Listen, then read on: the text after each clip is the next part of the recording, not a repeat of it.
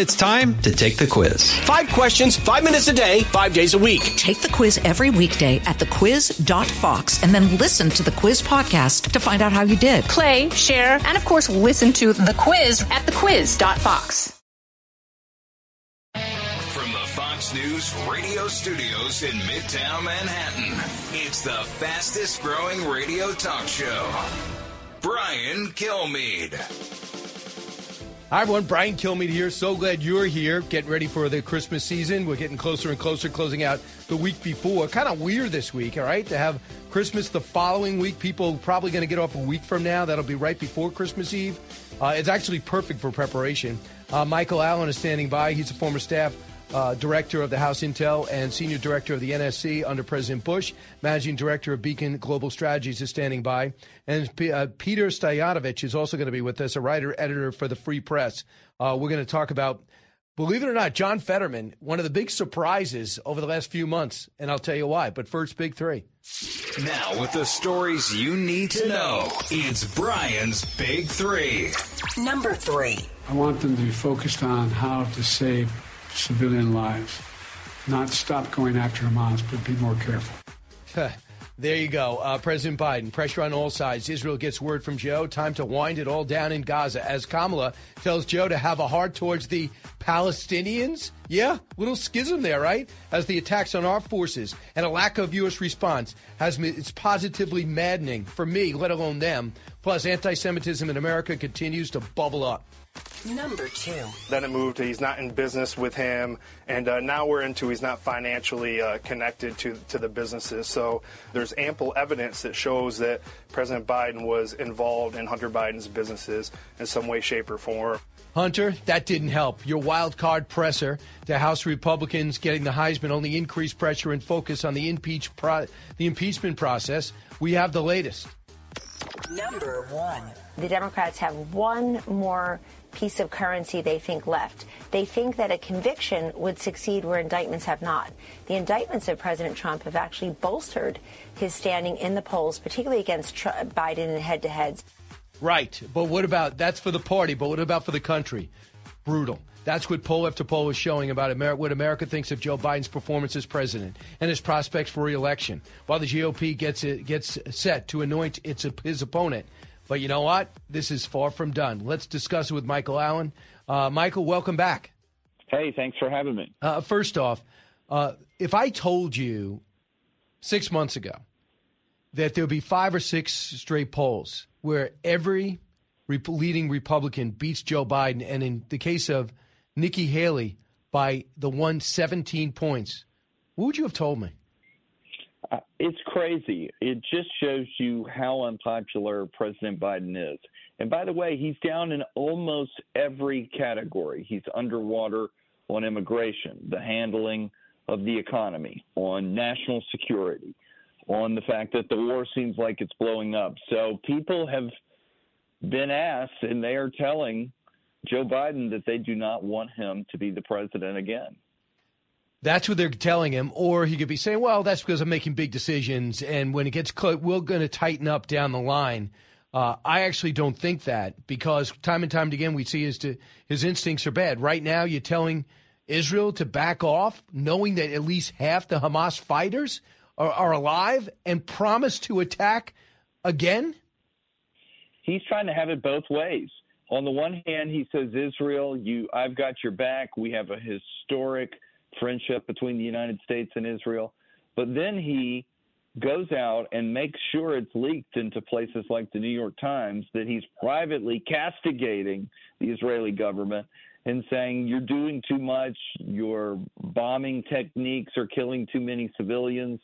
So he's trying to have it both ways. What he ought to be doing is respecting what the Israelis have to do, considering that they have a deadly terrorist organization inside their country, which is giving them the time and the space that they need to uproot Hamas, root and branch, destroy its leadership, destroy as much of its tunnel network as possible.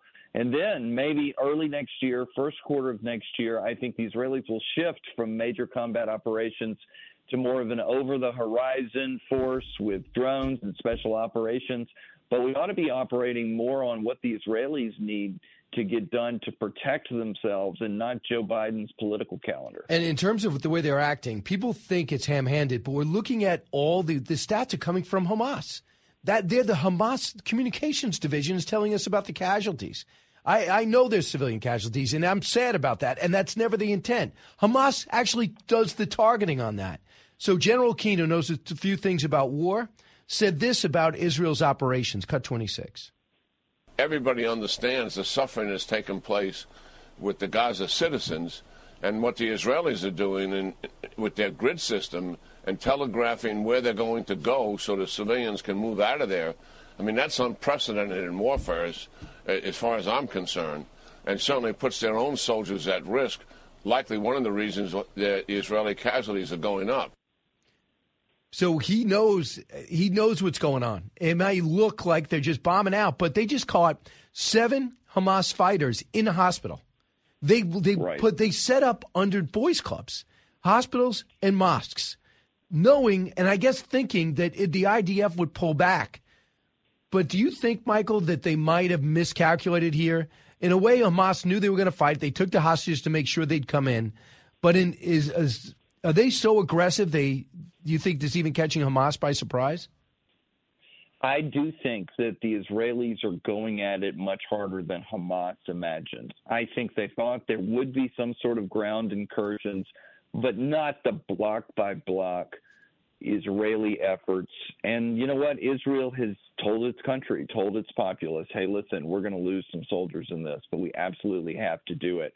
So I do think they've gone in a lot harder than even Hamas counted on. But this is what Hamas wants, by the way. Hamas wants to be able to say that Israel is so reckless that they're killing civilians, and therefore we, Hamas, should rise in your estimation compared to what the Israelis are trying to do. And unfortunately, there are too many people around the globe who accept those casualty numbers that you mentioned that come straight from Hamas, and that try to give Hamas, of all people, the benefit of the doubt on civilian casualties. It's crazy. We, the United States, wouldn't have stood for it after 9/11. And we ought to give the Israelis a little bit more time and space to get the job done. So, by the way, I'm talking to Michael Allen, knows a thing or two, works for Bush, national security expert. So a couple of things. The IDF has lost about 100 guys. So to think that they're not paying the price is wrong. To think they're in there just blowing up people with and being impervious, no, they're under attack. It's tough fighting, and they're still trying to figure out what to do with these tunnels. But get to this story in Politico. She's citing 3 separate sources. Says the Vice President, Kamala Harris, has been telling colleagues at the administration that she wants the White House to show more concern for the humanitarian damage in Gaza, where Israel is locked in a bloody, prolonged battle, she says. This according to 3 separate people. Joe Biden is among the officials Harris has urged to show more sensitivity. What's your sense? Is this PR, or is she trying to show some separation from this president? And is this good for the administration?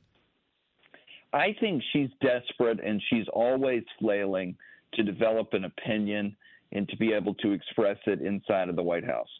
And therefore because she doesn't necessarily have a deep background on this, goes for the progressive position. She thinks to herself, that's my highest, best use inside of this White House. And so she adopts the progressive opinion and tries to not only probably just tell the president about it, but to ensure that it's leaked. And so to me, that's not what a loyal vice president does.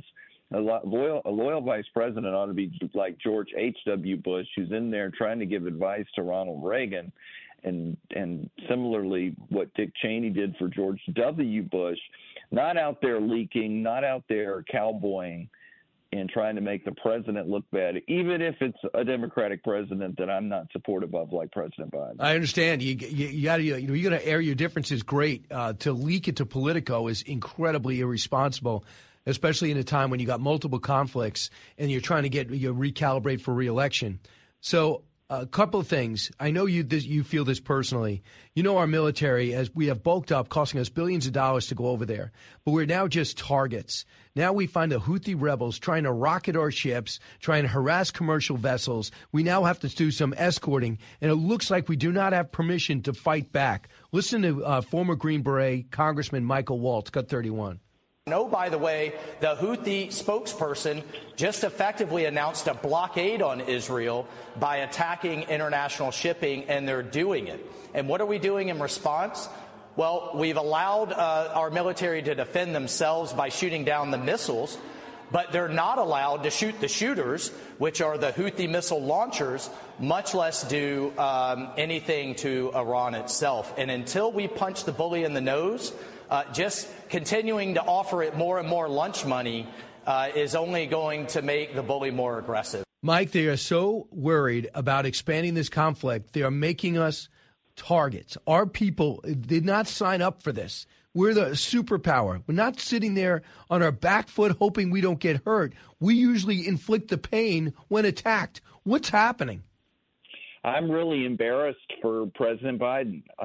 By the way, the former generals who all led Central Command, which means in the Middle East for the United States of America's military, all signed a letter in the last 24, 48 hours saying, please, President Biden, we need to be able to establish deterrence because very soon one of these missiles is going to get through and land on the Navy ship or land in the mess hall at Al-Assad Air Base in Iraq, and it's going to kill 20, 25 or more U.S. service members, and then there will be hell to pay. And the United States may have to go out and hit Iran and its terrorist network in numerous places around the globe. It makes no sense that he wouldn't go out already and to try and deter them from taking this type of action. Yes, they're provocative. I think Biden doesn't want to take the bait. He says all the time, well, I don't want this to escalate into World War III. It's not going to escalate into World War III.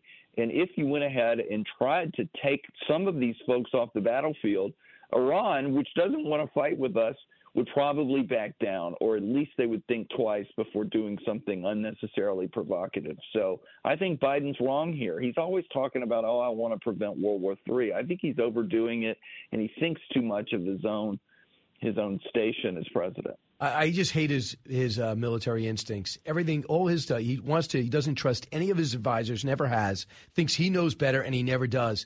So it is all Iran. We have reports unrefuted by Wall Street Journal, New York Times. They were training all these fighters on October 7th were training in Iran. We knew about multiple meetings in Beirut with Iran, Hezbollah, and Hamas.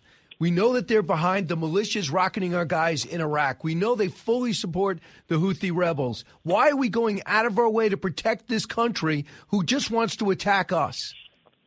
I think some of it has to do with their ideological affinity for arms control and diplomatic agreements, even if the other side is cheating. We saw it in North Korea in the 1990s, but we saw it with President Obama and Iran. And the first thing that President Biden tried to do when he got back into office was to revive this deal. I don't think it's keeping Iran. It wasn't keeping Iran's nuclear program in a box, and it did nothing to curb their regional terrorism exploits. But they want it so badly, I don't think they're willing to call a spade a spade. I don't think they're willing to stand up and say, hey, you know what? We tried to do the diplomatic path on Iran's nuclear program, but it's not working, and so we're going to go to something more like President Trump did, which were sanctions. They can't do it because they're a prisoner of their own ideology, and they want a deal so bad they won't hit them either. Well, guess what? People are getting a look at the policies of Trump and the policies of Biden, and they're going to make their own decision. Because if you make a bad decision, I got it, you own it. We all do it every day. But the Iran decision was the single most devastating thing to happen to our Middle East policy. It made the Saudis look elsewhere for an alliance. It stopped the Abraham Accords in its tracks. It allowed revenue to flow to the terror groups that they support, and it helped them suppress their own unrest in their country. It's the single stupidest thing that we've witnessed of late, and they refuse to acknowledge it. Michael Allen, thanks so much.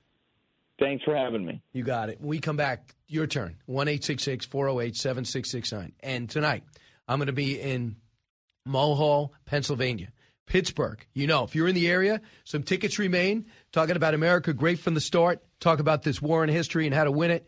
And talk about Teddy and Booker T. All available on BrianKilmeade.com. Don't move. Diving deep into today's top stories, it's Brian Kilmeade. From the Fox News Podcasts Network, subscribe and listen to the Trey Gowdy Podcast. Former federal prosecutor and 4-term U.S. Congressman from South Carolina brings you a one-of-a-kind podcast. Subscribe and listen now by going to foxnewspodcasts.com. Out of the gates and ready to go. Hey, it's Hutton Withrow. Hot Mike is here on the Outkick Network. We've got your afternoon covered with the latest sports discussion, and it's available wherever you find your audio. Daily analysis and news. He is hot. I am Mike. Actually, my name is Chad. His name is Jonathan, but you get the picture. We're going to bring it every single day. Whatever you want to call us, we'll respond to. We just want you to respond to what we're dishing out every day. And while you're here, we hope you subscribe to the podcast, like, subscribe, and share.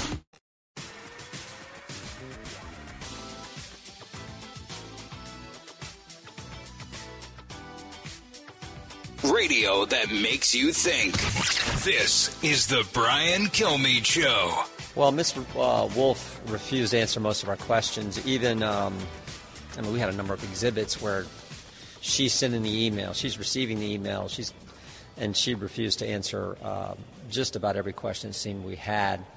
I found it interesting too when we asked, and she refused to answer based on instructions she was given from the Justice Department. We said, did you get any supplemental instructions, any additional instructions from the Justice Department in light of what happened yesterday with the vote on the House floor, where a majority of the House officially adopted the resolution okay in an official impeachment inquiry, and she said that they had not. So anyway, she just refused to answer most of the questions. It was well, I'll just leave it at that. Leslie Wolf was the one who told the whistleblowers and others, back off, don't touch the father. Anything to do with the father, you're not going to do it. When Hunter Biden was, I think it was on the WhatsApp, was saying, I have my dad here, and we have the Bidens hold their word, and we're not going to forget this, threatening that Chinese official.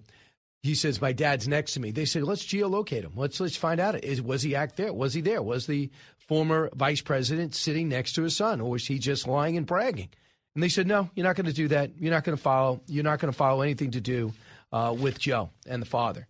And she wouldn't admit to that, but she wouldn't admit to anything. She didn't deny it. She didn't confirm it. She just wants to stay out of it. Well, you don't have that option. Here's what Joseph Ziegler said on America's Newsroom about Leslie Wolf, Cut 11. That email, I think, is super important because it's a one-off example in writing of the constant concern of following investigative leads that might lead to Joe Biden. And what I would like to say to that is the FBI agents who drafted that affidavit, they believe that they had sufficient evidence, probable cause, to support including political figure one in that affidavit. And you look at what that related to, Burisma, access to Joe Biden and access to the administration. So that is, he was all over it, but if it's about the father, they were told not to do anything. Gary Shapley, Cut 12. It's just part of the shifting story from DOJ and the Biden family attorneys where at the beginning it was, I've never talked to my son about business. That's been proven patently false by evidence and testimony we provided. Then it moved to he's not in business with him, and now we're into he's not financially connected to the businesses. So you don't have to be financially connected to a business in order to be a part of that business. And what President Biden was basically doing through Hunter Biden was allowing Hunter Biden to get these deals where there's no discernible actual product being produced. So it's really just peddling of the influence. There's ample evidence that shows that President Biden was involved in Hunter Biden's businesses in some way, shape, or form. That's the point. But people say the investigation is not good and not effective, not revealing. Of course it is. It's just so crazy. I don't want them impeached. It's when they're not going to get the votes, but they need to be investigated so we know who we're voting for. Brian Kilmeade Show. Moving on. When we come back, the man who sat down with John Fetterman and was changed. We'll talk about it.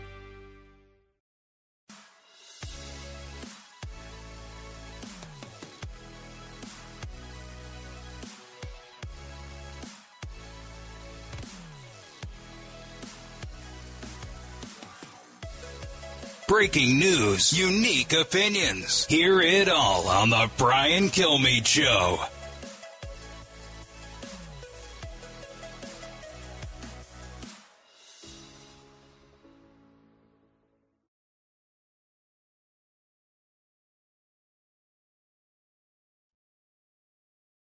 Welcome back, everybody. We've been talking a lot about President Biden saying to Benjamin Netanyahu, you got to pull back. It's getting too much. We see the vice president separating from the president when it comes to the Palestinians. Now he says we got to show more of a heart towards the Palestinians than the strife that they're experiencing. We see basically in a crouch, our military force to be in a crouch because this president does not want to stand up for our people who are being rocketed by a bunch of gangsters over in Yemen, these Houthi rebels. We see indecisiveness when it comes to China. One step forward, one step back, constantly. We don't hear a word from the Democrats when it comes to Senator Menendez. But you know who's been very blunt? Senator Fetterman. And, we suffered a stroke. I didn't know if he was going to be able to come back. Not many people thought he would. But now if you hear him speak, he seems to have made great strides. And when it comes to speaking out against Menendez and against Hamas, it is Senator John Fetterman, the Democrat from Pennsylvania. Peter Savatnik is a writer and editor of the Free Press. He had one opinion of Senator Fetterman, and he's changed it and wrote a story about it and wants to discuss it. Peter, welcome. Thank you. I just give Senator Fetterman credit. I mean, he was just mocking Menendez. And just because, of course, gold bars, guy's a second major flub. Why are we pretending that this is not as bad, if not worse, than George Santos? Nobody was protecting him. But when it came to Hamas and the condemnation and the support for Israel, what did you think he would do, and what did he do?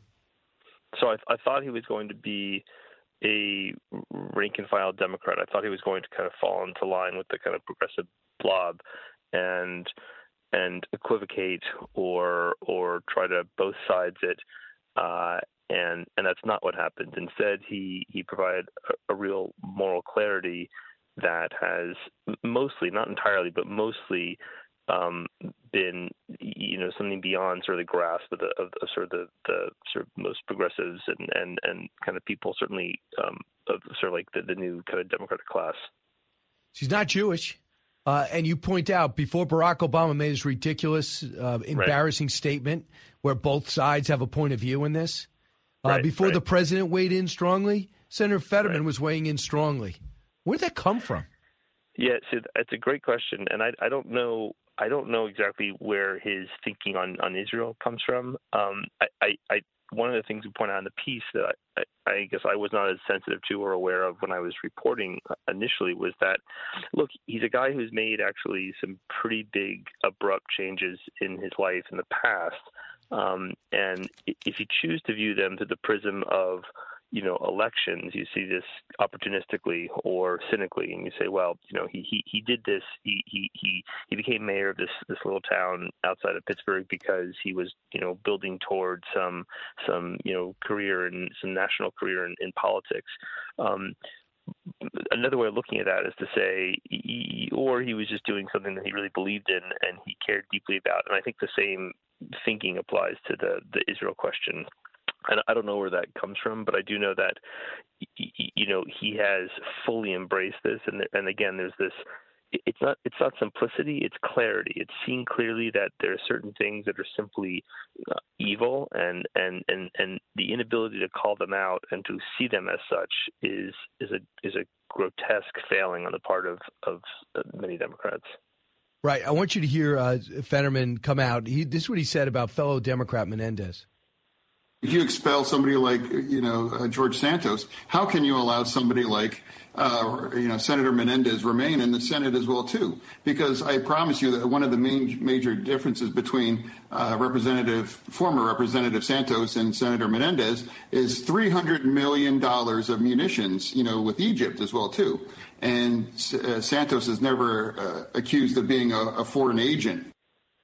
So I mean, he didn't have to do that. Santos on his way out. The Democrats didn't need that equivocation. They didn't need to have that pointed out. I appreciate it. As an analyst, you want to appreciate it, but it caught you by surprise too.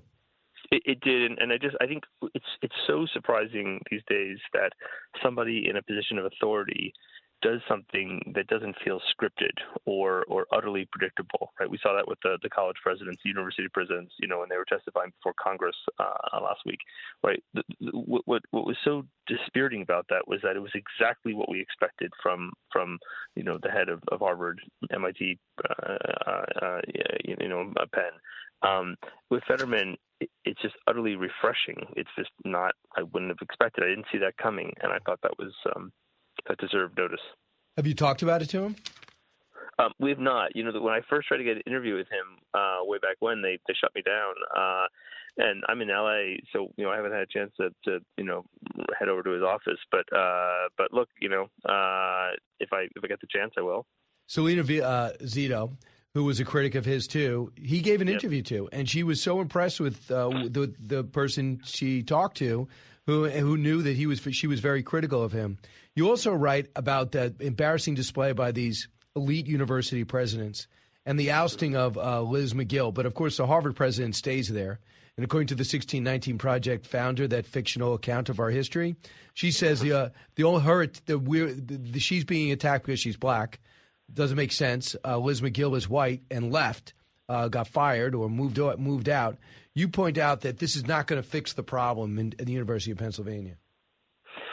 Yeah, I mean, I think there are two different things that are going on between like Penn and Harvard. I think in the case of Penn, like I don't think she should have been forced to resign. I think she was an abomination, and I think in a sense it's a good thing that she's gone. I don't think that they should have kind of caved to sort of like outside forces. With regard to Harvard, I think it's just gotten embarrassing because she's she doesn't have the intellectual heft to be president of the university, and so to say nothing of sort of like the kind of moral rectitude, right? The not plagiarizing other people. So I think my question for Claudine Gay would be, the president of Harvard, it would be, like how much chutzpah does it take to sort of stay on as president? And to tarnish the brand of the university further, and not to put the institution ahead of yourself. But that's not my problem. Right. You don't become president if you're not representing the beliefs of the administration. I mean, it's not like, wow, she's going to go do her own thing, and she went off the reservation, and she's doing things that we can't support. No, the whole board was online with her until she exposed her beliefs. And the fact that she was over-lawyered, what are you lawyering up for?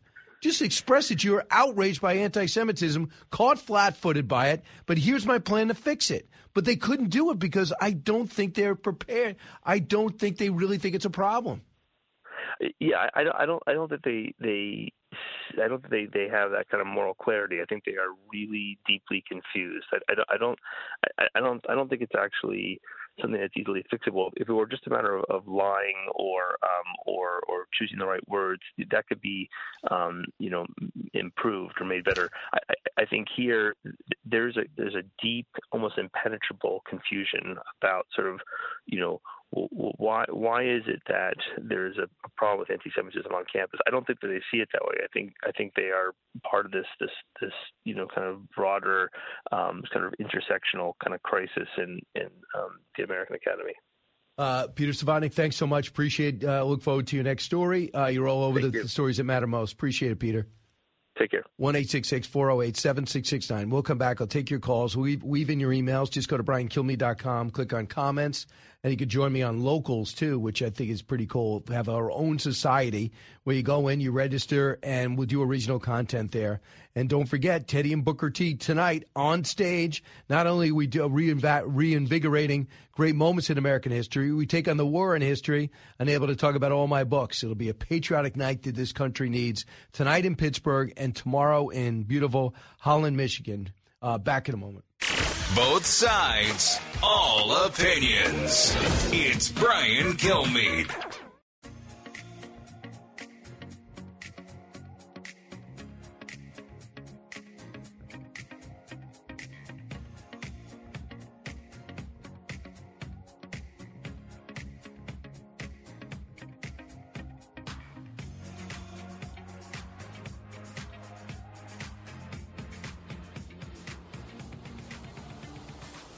The talk show that's getting you talking. You're with Brian Kilmeade. Right now, look at the game that the media is giving you. They are going to continue to show you national polls. You know, because you do this, that the polls that matter, if you want to talk about them, are the ones in Iowa, the ones in New Hampshire, the ones in South Carolina. And all of you are now getting involved and getting focused and now handling that. So nothing is what the press tells you. Everything's what we want. You just got to be tough enough to keep pushing through regardless of what they say. And you got to be louder about it. And ask my husband. I have no problem being loud. So a couple of things. Her husband's actually in Africa, part of her great story and sacrifice. She's got 2 older kids. But we'll talk about that. That's Governor Nikki Haley. And she's campaigned really well. She was probably the first one in. Went right to New Hampshire, started working. Didn't hear much about her. Of course, I've always been a fan. She's been a great guest of ours on the show. We DM back and forth. I don't give her advice. I just try to find out what's happening with her campaign.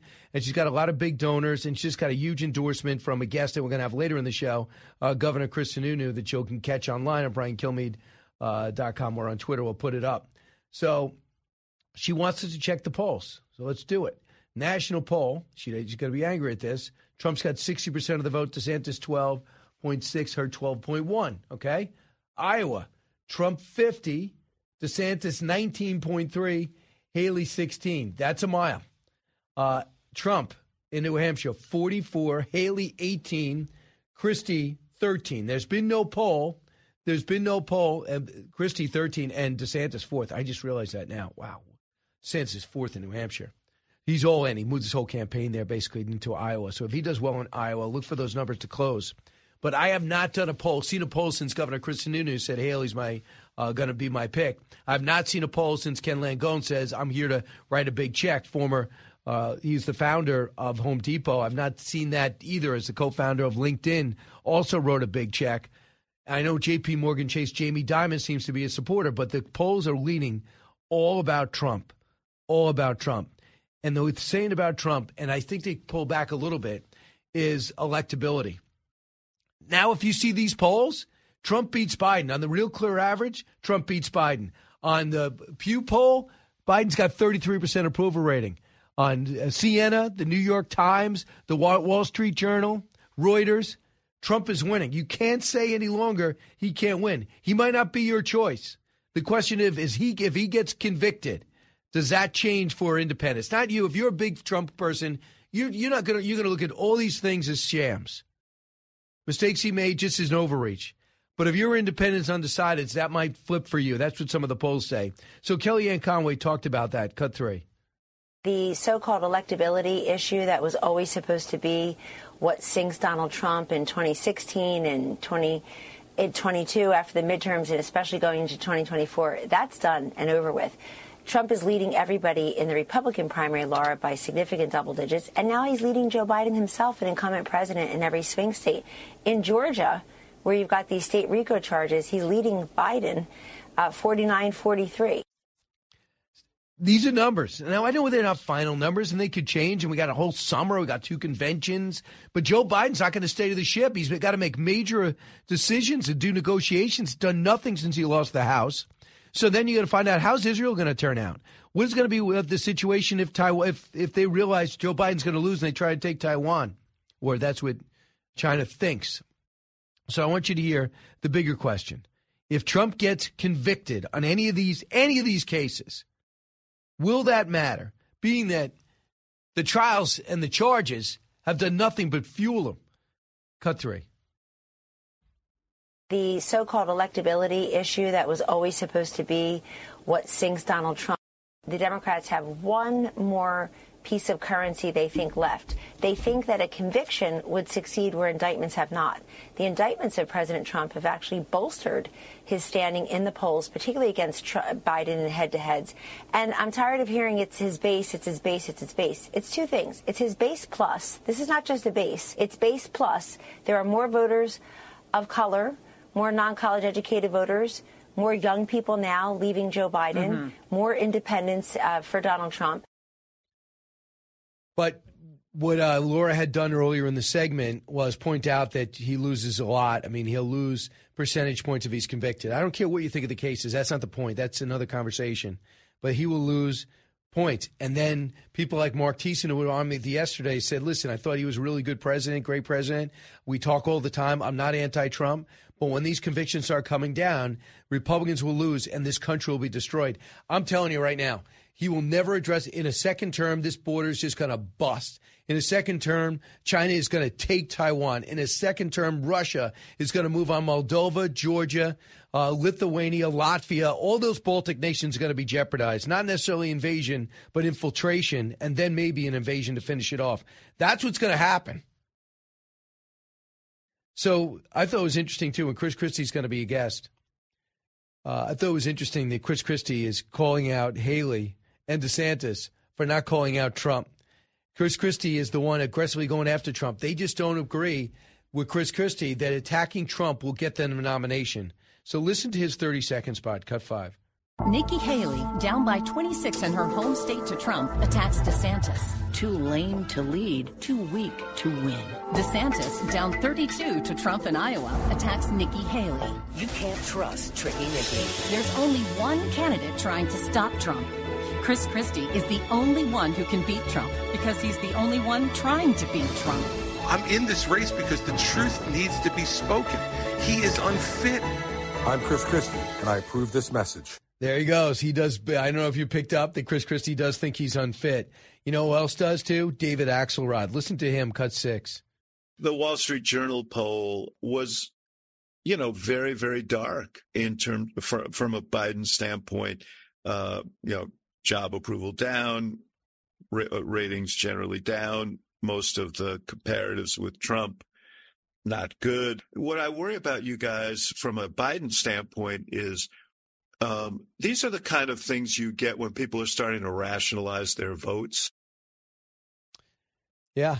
And when I saw the Pew poll last night, and I mentioned this on the live Instagram that we did, 33% approval rating on the Pew poll that leans left. I mean, what do you say? David Plouffe is on the air saying, well, it's going to close when they realize it's Donald Trump. No, everybody realizes it's Donald Trump, and he's still losing. Well, remember January 6th, and no, everyone knows. Liz Cheney's book is number 1. It doesn't matter. I mean, Liz Cheney is on the Tonight Show. She's on the Stephen Colbert Show. Is it because you think she's popular? Because they agree with her? No. If you look at Liz Cheney's career, and she's extremely bright, she agrees with what Trump did, probably 85 to 90% of it. The people that she's talking to that are buying the book disagree with her, 90% of which she agrees on. So just so you know, they're buying the book because they hate Trump. If that's okay with you, be happy. I guess you can cash in. This is the Brian Kilmeade Show. BrianKilmeade.com. Find out how to see me tonight in Pittsburgh. From high atop Fox News headquarters in New York City, always seeking solutions, never sowing division. It's Brian Kilmeade. All right, from 48th and 6th in Midtown Manhattan, heard around the country, around the world, decided 2 famous Christmas trees. Ours right here, the All-American Christmas tree at Fox, and then diagonally across is Rockefeller Plaza. They both become tourist attractions. It's kind of good, even though the windows aren't the same and shopping isn't the same because so many have been shuttered because retail isn't the same. It's still a real sense of Christmas in Manhattan, which is kind of cool in Manhattan. Where I think in a little while we'll find out if the George Santos seat is going to stay. The New York is going to continue. They flipped that seat. Tom Suozzi, even though it was redistricted, Tom Suozzi had it, ran for governor, failed, and now wants to get it back. And now George Santos' corruption has him ousted, and we'll see how that will go. So New York's going to get a little bit more attention shortly. And the mayor now is under fire here. He's underwater, too, with his approval rating. So we'll find out what that's about. A lot of the stuff he's done is bad for his party, but it's good for our country. And it's getting rid of sanctuary cities and speaking up about illegal immigration. Let's get to the big 3. Now, with the stories you need to know, it's Brian's Big 3. Number 3. I want them to be focused on how to save civilian lives. Not stop going after Hamas, but be more careful. Yeah, there you go, President Biden. Pressure on all sides. Israel gets the word from Joe. Time to wind it all down, really? Anti-Semitism is a problem in America, up 300%, still bubbling up. And Kamala tells Joe, show some heart for the Palestinians. Nice VP. Number 2. Then it moved to he's not in business with him, and now we're into he's not financially connected to the businesses. So there's ample evidence that shows that President Biden was involved in Hunter Biden's businesses in some way, shape, or form. That is an IRS whistleblower, Gary Shapley. Hunter, that didn't help. His wildcat presser to House Republicans has only increased pressure and focused on the impeachment process when he didn't show up. Meanwhile, Joe evidently is extremely angry and upset about the whole impeachment of his son. Now he is? Number 1. The Democrats have one more piece of currency they think left. They think that a conviction would succeed where indictments have not. The indictments of President Trump have actually bolstered his standing in the polls, particularly against Biden in head-to-heads.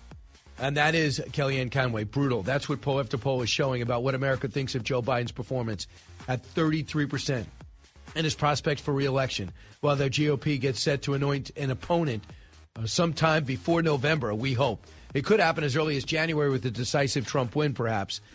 Joining us now, a man who wants a decisive win in Iowa, but more is focused on New Hampshire, Chris Christie, former governor of New Jersey. Governor, welcome back. Good morning, Brian. Merry Christmas to you and your family. Same to you. I'm going to play it, but I just love your approach. Your approach is obviously, if you're going to beat Trump, I'm going to tell you why. Every day you'll attack him. For Governor Haley and Governor DeSantis, they are not doing that.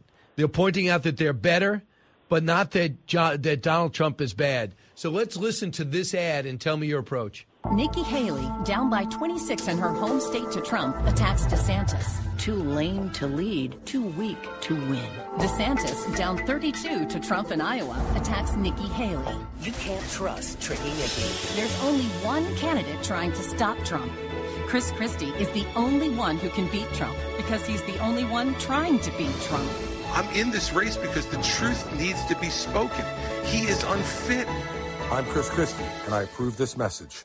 So, Governor, what made you cut that ad where 15 seconds spent to talk about other people? Because, it's amazing to me, and I, saw this on the stage in Tuscaloosa. For some reason, Nikki Haley and Ron DeSantis think that the race is between the two of them, despite the fact that Nikki Haley's losing in South Carolina by 26 to Donald Trump, and Ron DeSantis is losing by 32 to Donald Trump in Iowa. It's time for them to start talking about why Donald Trump shouldn't be the nominee and why they should be. Instead, they're talking about each other. And, we need to get this race focused on what it should be focused on and stop pretending that me, Nikki Haley, Ron DeSantis, and Vivek are the only four people in the race. So a couple of things. There's no doubt about it. If you told me, and I think you would agree with this, if you told me after 2022, after the president anointed Mastriano and he was a disaster, Herschel Walker, who I like, his family turned on him, that was a disaster. Dr. Oz was unable to get that seat. Those are just some of those people that he got behind, Carrie Lake. I thought to myself, okay, it's not going to be Trump. He seems to have lost the push in the base. And now here we are in 2023. Is it coming to an end? And he's up by everything you just said and now beats Joe Biden in the last 5 polls. What happened? Look, I think it's more about Joe Biden than it is about Donald Trump. Joe Biden has done an awful job, and I think people are like, well, Biden did an awful job, so let's take another look at Trump. I do think that when Republicans voters start to focus and vote in January, that you could see a bit of a different result, Brian. And I don't think most people focus right now.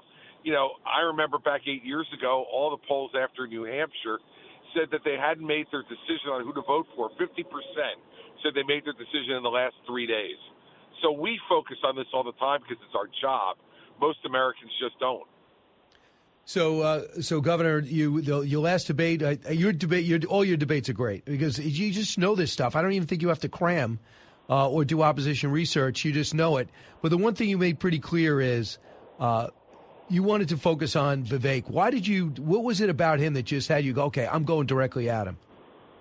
Well, because he's obnoxious and he's insulting and he's not qualified to be president. And so, look, I didn't have a plan to come in to do that, Brian, but I was reacting to what happened on stage. And while, Nikki Haley and I have significant differences, the fact is when he stands up there and tries to compare negatively her intellect to his 3-year-old son, I'm sorry. I'm not going to stand by and let him do that. She's been a friend of mine for 13 years, and she's a smart and competent woman, and she deserves to be treated with respect, as does everybody on that stage. And he doesn't treat anybody on that stage with respect. Do you think this new CNN debate, what are the qualifications, and do you think you'll get there? You know, it's really unclear whether there's even going to be one, right? I mean, Nikki Haley says she doesn't want a debate in Iowa. She's just accepted. Did she this morning? Yeah, it says Nikki Haley accepts the CNN debate invitation. Well, then, you know, we're going to see what they come down with the final qualifications for. In Iowa, we'll clearly qualify for the debates in New Hampshire. And whether we qualify in Iowa or not, I'm not sure yet, Brian. But those determinations probably won't be made till well after the first of the year. So I talked to Kevin McCarthy a couple of days ago, and he made it clear. He said if a Republican wins the White House, he wants to be a part of the administration. If you don't win, is that the next place you want to be? If a Republican wins, if you don't get the nomination, a Republican wins, obviously Trump's not going to hire you, but the other two probably would. Is that a place you'd like to be? You know, look, I've always been, interested in serving the public. But after this, I don't know, Brian, whether that's something I'd really want to do or not. I think it would depend on who the president was and what the job offer was. As you know, I turned down 5 different job offers with Donald Trump back in between 2017 and 2021. So it's not like I'll take any job that I get offered in Washington, D.C., and I can't imagine that my attitude would change. There's certain things that you might enjoy doing and a lot of other things that you wouldn't enjoy doing, and I don't think at this stage of my life and career I should do anything other than the things that I think I could do very well for the people of the country. Understood. Do you think the House is making a mistake doing the impeachment inquiry? For the record, I don't. I think it's an investigation that needs to be done, but do you? Look, I think that the Biden administration has left the House with no alternative. If they had been transparent and cooperative with the House performing their oversight function, this wouldn't be necessary. But because they're stonewalling everything, they're leaving the Congress and the House Representatives in particular with no choice. So I have no objection to it because I think it needs to be looked into. We need to have transparency and openness in the White House. We don't have it with Joe Biden, and so he's left them with no alternative but to do what they're doing. So I have no objection to it at all. I want you to with Gary Shapley, IRS agent. I have no idea if he's a Democrat or Republican. He's a whistleblower. Listen to what he says, but you're the legal guy. Listen to what he says he knows so far. Cut 12. It's just part of the shifting story from DOJ and the Biden family attorneys where at the beginning it was, I've never talked to my son about business. That's been proven patently false by evidence and testimony we provided. Then it moved to he's not in business with him, and now we're into he's not financially connected to the businesses. So you don't have to be financially connected to a business in order to be a part of that business. And what President Biden was basically doing through Hunter Biden was allowing Hunter Biden to get these deals where there's no discernible actual product being produced. So it's really just peddling of the influence. There's ample evidence that shows that President Biden was involved in Hunter Biden's businesses in some way, shape, or form. Is there? As you see it as a prosecutor? I don't think there's enough evidence yet, Brian, to prove it beyond a reasonable doubt, which is the way I look at things as a criminal prosecutor. It doesn't mean, though, that President Biden being untruthful about all this is not completely relevant to his political standing. And so let's continue with this investigation and see what evidence we can come up with that might prove some things beyond a reasonable doubt. But right now, I think it's affecting him politically, and it should, because he hasn't been telling the American people the truth. Right. So far, he's got 33% approval when it comes to this Pew poll. For you personally, where's your Waterloo? Iowa, you never, even though I did watch you do a great town hall last cycle in Iowa. Actually, it was 2016. I know you have popularity in Iowa, but you're putting your stakes in New Hampshire. And Governor Sununu did not back you, even though you guys are good friends. Is that your Waterloo where I got to win there or I got to be very close second? I think I have to do very well in New Hampshire, Brian. And so there's no doubt. We put our stakes down there. We pushed our chips to the center of the table in New Hampshire, and we expect we're going to do well and then continue on from there to South Carolina and Michigan. So, but absolutely, we haven't competed in Iowa. We made that decision as a strategic decision at the beginning of the campaign that we wanted to focus on New Hampshire. That's what we've done. And so if you do that, you got to do well there, and that's what we have to do. When you look at what Trump accomplished in those three, and you say what portion of what Trump accomplished over his 4 years do you think to yourself that's good? I mean, how much did you agree on? The tax cuts, I think, were outstanding. I think the Abraham Accords were very, very good. I think what he did on regulatory reform was very good. So let's start with those three things. Those are all three things that I think were accomplishments that he should be proud of. Do you think that if 4 more years of him, it would be the same? Do you think that he'd accomplish more, or do you just feel it's going to be a revenge tour?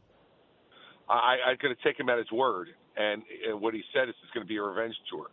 I am your retribution, and that's my problem. And I don't think, quite frankly, Brian, that he'll be able to get many, if any, competent people to work for him, given the way he treats people. You see the way he's treated General Kelly, the way he's treated General Mattis, the way he's treated Mark Esper, the way he's treated Reince Priebus. You can go through the entire list of really competent people that he's had who he now degrades and belittles, including Nikki Haley, who served him at the UN. So, I don't think he'll be able to get competent people, and I think that's going to be a very big problem, too. All right, lastly, are you still on the Mets board? Yes, sir. So the cover back page of the New York Post today is Yamamoto. It looks like the Yankees and, believe it or not, the Dodgers are co-favorites, but the Mets are not out of it. Can you let our listeners know what's happening with this 25-year-old, they say, phenom, who, when Cashman went to scout him, threw a no-hitter? Yeah, no, look, he is an outstanding young pitcher, and I will tell this to Met fans. The Mets are in it, and the Mets are working very hard to make sure they sign him. Ultimately, the player gets to make the call, but you can count on the fact that the Mets are going to be very competitive in this and are doing everything they can to win, including having our owner, Steve Cohen, and our president of baseball ops, David Stearns, a couple of weeks ago, flying to Japan to sit with the pitcher and his family. We're the only team that's done that. So we're working hard to try to get him. Now, if you were not running for president, would you have volunteered to go? Oh, you bet I would have. Sure. No doubt about it. You would have probably learned Japanese on the flight. I think we just lost the governor. All right, Governor Christie, you there?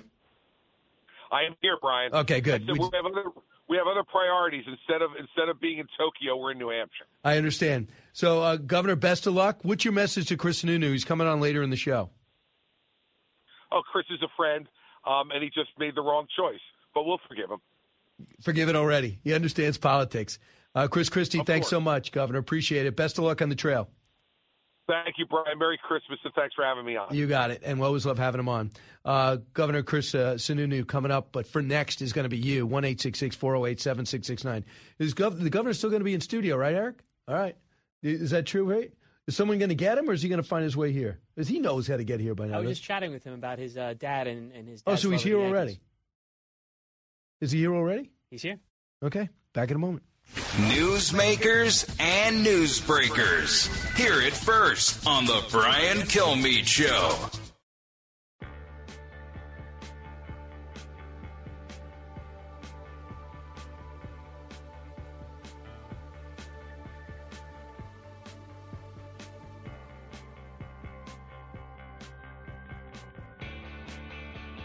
He's so busy, he'll make your head spin. It's Brian Kilmeade.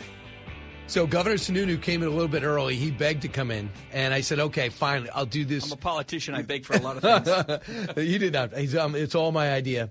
But Governor, I just want to get you now. I just hung up with Chris Christie, and I said, how do you feel about the fact that Governor Sununu went with Governor Haley? Here it is. So, Governor, best of luck. What's your message to Chris Sununu? He's coming on later in the show. Oh, Chris is a friend, and he just made the wrong choice. But we'll forgive him. He forgives you. Thank God. Look, Chris is a friend, and it was hard. Ron's a friend. Chris, Nick, they're all friends. I think we're all friends in a lot of ways. And so, no, I know it was probably very disappointing to Chris. He's run a very strong race. He's got the right message. Did you call him first? No. The reason I didn't call Chris first is because then the press would ask him on the speculation, then he'd have to answer for it and all that. So we traded messages and stuff afterwards. What do you think it'll mean? There's been no poll since. Yeah, so I think they'll have a poll next week. There hasn't been a poll in New Hampshire in quite a while. So, look, I don't expect the polls to start skyrocketing or anything like that. It takes time. It's really about putting a ground game for Nikki in New Hampshire. AFP is completely behind her. Does she have one? Yeah, AFP is going to come in to kind of combine with her AFP? team. Americans for Prosperity. Yeah. Okay. So that's just, I mean, they're just huge. It's the Koch organization that says we'll help you put some of that shoe leather on the ground, knocking on doors, calling folks, getting out the vote. If everyone that qualifies to vote in the New Hampshire primary votes, Nikki doesn't just win; she wins in a landslide. Getting out the vote's key. What is that number? The realistic number is you'll see, I think you're going to have a record number of people, 350,000 or so vote in the Republican primary. About 40 to 45%, maybe more, will be undeclared. Now, undeclared voters aren't just purely independent, mind you. There are strong, hardcore Trump supporters there. They're strong, socialist Democrats. They just qualify as undeclared. Can you, if you're a Democrat, vote in the Republican primary? Democrats cannot vote. No, Can we an don't do that. independent? An independent and undeclared can vote, yeah. Okay. And I think a lot of them are going to come in and pull ballots, and that's why we're going to hit a record number. And when we come back, I have really good news for Governor Sununu, for him personally. Oh, I'd like to hear it. Is there a contract here? What are we doing? No. The Kill Me Sununu it's show? called maybe it is. If I can afford you. It's not like that ski resort you had.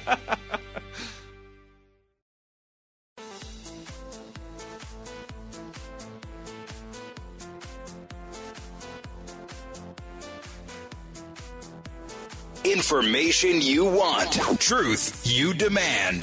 This is the Brian Kilmeade Show.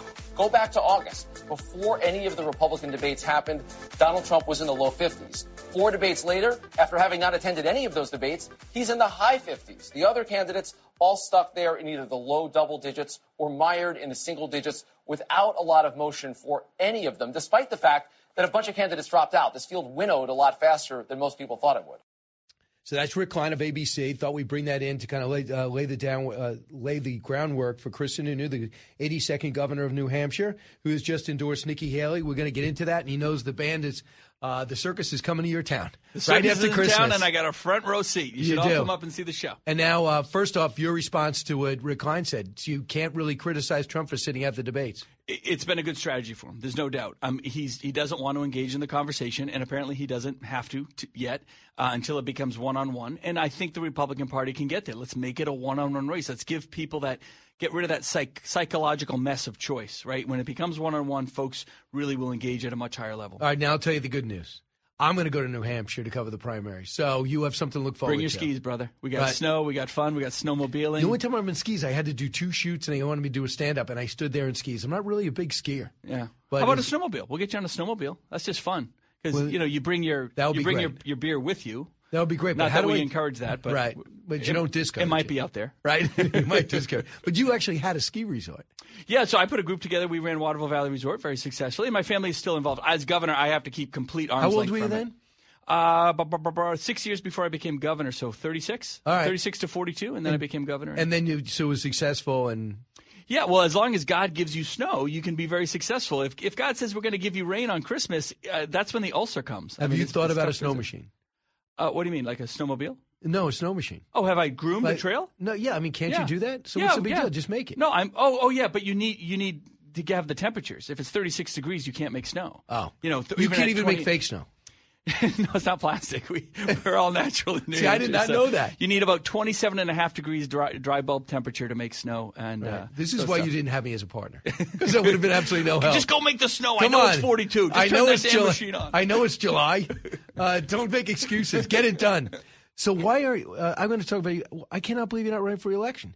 Now, number one, you're not running for president and not running for re-election. Why both those things? Well, a couple things. I fundamentally believe in term limits. We don't have them in New Hampshire, but I've done 4 terms. I've done 8 years. You got to, leave. Because every 2 years you got to run. It's every 2 years I have to run, and which is hard in itself, and be the 24/7 governor. But, the job is to leave big shoes to fill and find someone to fill it. We have a great candidate. Kelly Ayotte is running to replace me, the former senator. Sure. She's going to do a great job. So that's it. And I want to re-enter the private sector and do fun stuff. And send Fox Nation a resume and see if I don't know what I'll do next. I have another year here to figure it all out. But do you love the commentating part? You like the horse race. You like the strategy. You like this stuff. Look, I'm the governor of New Hampshire, and with all due respect to everyone else, we are in the political mix every single day, right? Because we have local control, right? Local politics, local debate, what's happening, first in the nation primary, the value of grassroots support, what that means, how to build advocacy and coalition groups.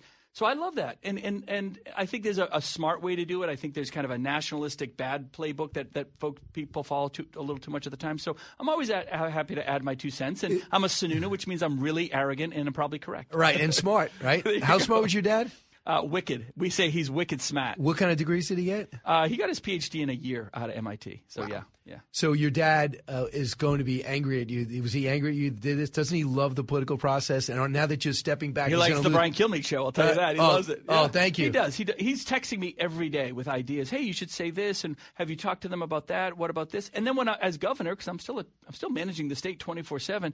We'll talk about budgets and balancing budgets and how to drive jobs and all that. He always gives advice. My dad will give advice, and I'm like, wow, that is a great piece of advice if it was 1987. So I have to kind of turn it into the 2023 version, clean up the language a little bit, modernize it a little bit. But he's still. But you were the one who kept him in the game. Well, and vice versa.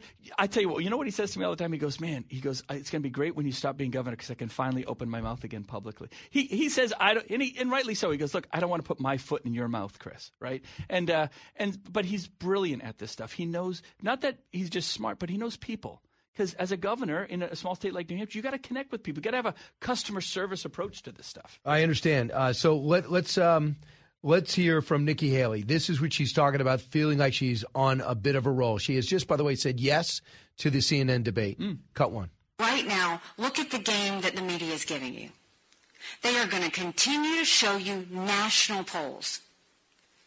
You know, because you do this, that the polls that matter, if you want to talk about them, are the ones in Iowa, the ones in New Hampshire, the ones in South Carolina. And all of you are now getting involved and getting focused and now handling that. So nothing is what the press tells you. Everything's what we want. You just got to be tough enough to keep pushing through regardless of what they say. And you got to be louder about it. And ask my husband. I have no problem being loud. Right. So let's just look at those polls, Chris. In Iowa, the average, real clear average is 50 to 19.3 for DeSantis. Haley's got 16.7. In your state, Trump 44.3 to Haley 18.7 on average. Christie 13. That's why he thinks he's got a shot in New Hampshire. But that's a huge gap. Oh, no, there's no doubt it's a huge gap. But when you talk to the voters, they'll move. About a third of Trump voters said they'd consider someone else. The number one reason why folks are sticking with Trump is they think, well, he's going to get elected. It's inevitable. So if we can show that it's not inevitable, that we do have a one-to-one choice, and I think that happens in New Hampshire. We can hit a big reset button as everything consolidates around Nikki in New Hampshire. Her numbers were moving before I got involved, right? She was moving them. Why? Just as she said, where the conversation is happening, people are going, oh, wow, this is real. This background that she brings to the table, the connectivity. And again, it's not, here's my answer. We're going to do a one-size-fits-all out of Washington, and everyone shall obey big government solutions, because even Republicans have a problem with that sometimes. She really, from a governor's perspective, say, let's send it back to the states. Let's send it back to the voters. Let's get people more empowered. And that's and for New Hampshire and the live free or die thing, boy, to have a live free or die state and almost like a live free or die president, right? She talks about that. That idea is very exciting to people. So here's the thing that we noticed so far is that she's able to get people that are never Trumpers that are Republicans, no question, along with DeSantis, right? So if DeSantis goes where you improve it. I don't know many people who are firmly Trump that say, I'm going to go with Haley just because he's better, because she's better. So how do you, and that's why I think she's not attacking. That's why she's not going after Trump hard. And she doesn't have to, right? I mean, everybody knows if you're really anti-Trump, you're already there. What she's doing is she understands there's a 35% floor, right? That's about as low as Trump is going to go. But that means there's 12 or 13 points of Trump's current voters that can move over to her. They're going to move over to whoever's in the lead, whoever inspires them and excites them. Chris, God bless Chris Christie. I mean, he's a great friend, and he's got like that nuclear version against Trump, and that's his style. They kind of like truth. him in the state. They have on average. He does well. He does well. I think you're going to see a lot of those voters come. I think you're going to see a lot of the DeSantis voters come. Her numbers are moving. They're going to consolidate. So 18 today. You're not going to see anything move in the next couple of weeks, but I think by early January, you're going to see her up in the potentially in the low 30s. It's a game. Are you going to ask Chris to step out? No, I don't need to do that. No, look, if I were Chris, I'd watch the polls and see what happens, and he'll make his own decisions. He's a smart guy. So independents can vote, undecideds can vote, but now and Republicans obviously can vote in the primary. Got it. Just a few days after Iowa, too, which makes you have to do your groundwork prior. And we're going to look at those numbers in Iowa and find out. Yeah. But you know what's also not happening? Democrat. The Democrats are not letting you guys do, for the first time ever in modern politics, that you guys are not the first primary, or are you still holding? Of course, we're the first in the nation primary. Oh, yeah, but he's not. But Joe Biden says keep me off. Yeah, and no one cares. I mean, no, Joe Biden is just choosing not to participate. But we are the first in the nation primary for Republicans and Democrats, 100%. He tried to make such a stink about it. To put himself on the ballot right now would be embarrassing to him because he lost that fight. Right, so he wanted to go to South Carolina. They're not going to do their vote count because they do it all by mail till like weeks after ours. So no, we are the first in the nation primary because there's really no race on the Democrat side. All the undeclareds are going to participate on the Republican side, which is why you'll have record turnout. Interesting. So what does that mean? Well, that means all those voters are coming. What it could mean is the vast majority of those folks are not Trump voters. They're usually not or massively undercounted in polls, and they're going to come out in droves when they see that Nikki Haley has a shot to do this. It's not just winning for the Republican Party in New Hampshire. Like I said, it's hitting that reset button for the whole country where everyone goes, oh, wait, it's not just Trump-Biden, because nobody wants that ticket. 70% of America doesn't want the Trump-Biden ticket. The party that moves off from their presumptive candidate first, right? If Republicans move off from Trump first or Democrats move off from Biden first, they win. Whoever does it first wins, because that's where America goes, thank you for not giving us yesterday's news. Thank you for not giving us a couple, 80-year-old millionaires that are really just out of touch. Trump has done a good job connecting with kind of that gut anger. I mean, let's face it. You have all these folks that built this country, folks on the manufacturing line, military families who protected this country, law enforcement. They're pissed off, and they have every right to be pissed off because you got a bunch of elitists out of Washington, D.C., standing on the shoulders of their families that built this country, telling them how to live their lives.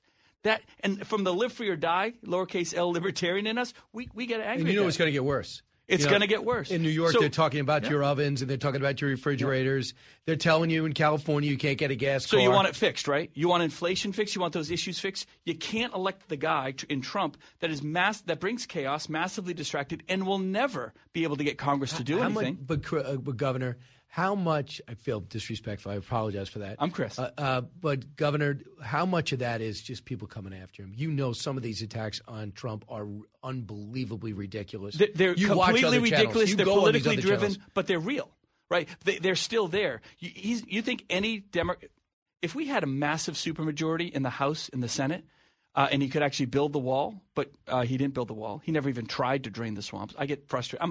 I'm all about efficiency, so I get really frustrated when I hear. But you don't think he fired a bunch of people? He got rid of. Is the government smaller today than it was? Did he shrink the size of government? Zero. Literally zero. I think that's a good point. But also, did he give you a right to fire these? Sure. You know how you get rid of positions? You balance a budget. See, when I balance a budget in New Hampshire, I have to do it every single year. That's where I say, hey, your department has 120 positions. We're going to cut that back to 110. And we're going to fill these positions here. So you think you could have done a better job shrinking it? Yeah, he didn't know how to do it through a budget process. But instead, he spent $7 trillion of our money more than we had. He's the most Would you know the pandemic? The pandemic, they shut down you thought. $7 trillion? Well, put it this way. $7 trillion? Would you say it doubled during the pandemic?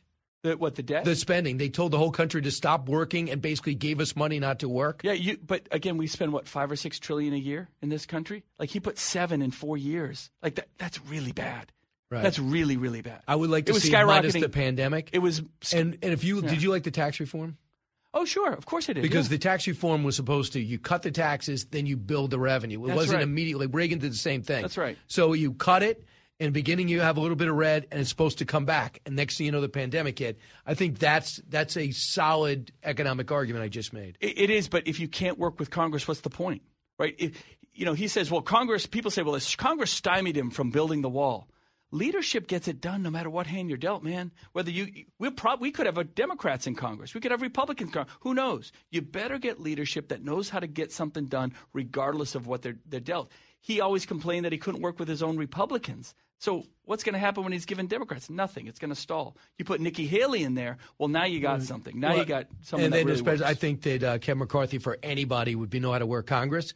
But Kevin's great. The weird thing is, I talked to Speaker Ryan in his very first budget with Trump, and he called up. He says, we only got $1.4 billion for the wall, but look who we got for defense. They don't want to give $1 for the wall, but I'm just giving you an idea of he's going to go on blast, but let you know. So then finally, after 2 years, Trump goes, we're repurposing defense spending. That's a resourcefulness, isn't it? A little bit. But look, let me give you an example. In New Hampshire, I have the largest legislature in the country, 400 people. 201 Republicans, 199 Democrats, right? A slight majority with Republicans in the Senate. I passed a budget, balanced budget, unanimous. Unanimous. I got virtually every Republican and every Democrat to say, yes, we're on board. There's always a way to do it. Never let Congress tell you that we're too close, it's too tough to get stuff done. And a president can drive that, can use those powers of lever. He just didn't know how to do it. Why would we go backwards? That's all I'm saying. Right, but you do know that Nancy Pelosi, if you talk to George W. Bush, even though he's nicer about it, she was an impenetrable wall to him, don't you think? To him, exactly right. And the next one will be too. So why would we hire a guy who gets outsmarted and outdone by a Nancy Pelosi? Let's get somebody in there that can actually drive it forward. Well, I would say, she does control the She House. was an impenetrable wall, so she was a stronger wall than Trump could overcome. Then Trump wasn't doing the job. I'm not trying to look. I'm not anti-Trump. No, I'm just trying to bring that Republican Party together. JFK either, because JFK got basically. What did he get? The UNICEF passed, or what did he get? This is a little before my time, brother. Right, I know. Well, it's before me too. But I'm just saying that there are certain criticisms on Trump, obviously, are valid. I just don't think that the wall, what DeSantis brings up all the time, and Chris Christie, I was there in the play-by-play of it. They were sacrificing one thing for the other. But I want to get you on the other side. Also, you got the good news already that I'm coming to New Hampshire, so you have a reason to live. Great. And now you're also going to be on One Nation this weekend. It's a lot of Brian. It's a lot of Brian. Never enough, though. It's a lot and yet never enough at the same time. Back in a moment. The fastest growing talk show in America. You're with Brian Kilmeade.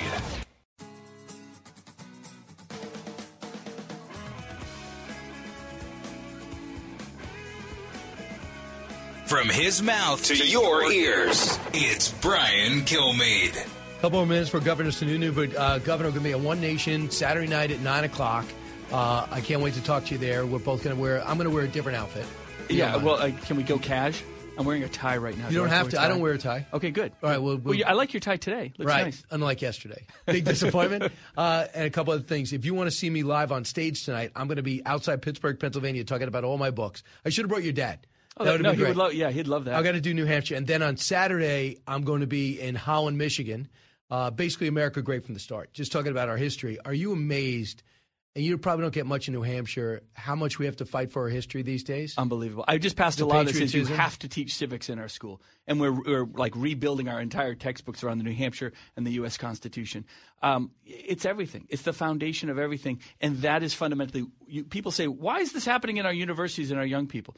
Because, frankly, my generation, I think it's our fault, right? We didn't instill that in our kids. We didn't insist on it in our schools.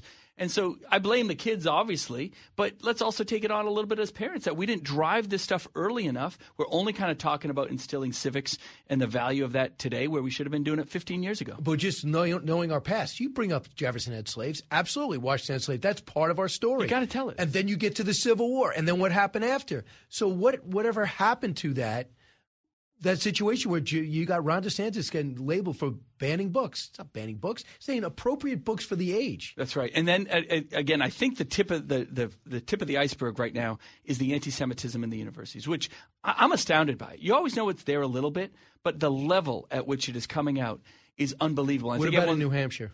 No, we really have kept it under control. We have a new president over at Dartmouth, considering it's an Ivy League. She's done a great job letting people have a voice, but saying we're not going to tolerate hate and violence and all of this sort of thing and intimidation. Did you see at Syracuse? Jerry Seinfeld performing. They decide to protest, and because he is pro-Israel, he's Jewish anyway, he should be pro-Israel. Jerry Seinfeld. Insane. It's insane. I mean, people, when I love it when they go back and they're like Friends and Seinfeld and all these shows where a racist and all this kind of stuff. It's like, give me a break. It's just they're searching for anything they can. But again, I think we have to take it on as parents. I think we have to constantly instill it in our kids. I don't care whether your kid is 6, 16, or 26. Have the conversation this Christmas. Civics matters. America matters. All right. And if your dad says you talk too fast, I think he's wrong. I thought he was the perfect. He's 85. He just can't keep up. He's smarter than you still. My phone literally just buzzed on that one. So, Governor, I'll see you tonight, Saturday night. It's going to be great, man. All right. Thank you. Brian Kilmeade Show. Keep it here. From the Fox News radio studios in Midtown Manhattan, it's the fastest growing radio talk show. Brian Kilmeade. Hi, everyone. Brian Kilmeade here. Thanks so much for listening. We have a big hour coming your way, but I have an interview with Jack Keane I wanted to bring back. Just a quick reminder, Teddy and Booker T is out. Thanks so much for buying it. It's how two American icons blaze a path to social equality. Tonight I'm going to be in Pennsylvania. I want you to be there. Go to BrianKilmeade.com. It's right outside Pittsburgh, a arena that Booker T. Washington spoke at and actually walked through. It's so appropriate, Carnegie Endowment. So check it out. And then on Saturday, I'm going to be in Michigan, in beautiful Holland, Michigan. I hear this theater is fantastic and the town is idyllic. I hope everyone can get there. There's a few tickets remaining, VIP. This way I can talk to you before the show. So I had a chance to talk to General Jack Keane. He's with the Institute Study of War. He founded it. He's president of it. And I have a lot of areas to go. One was Vladimir Putin and his 4-hour press conference yesterday with handpicked questions.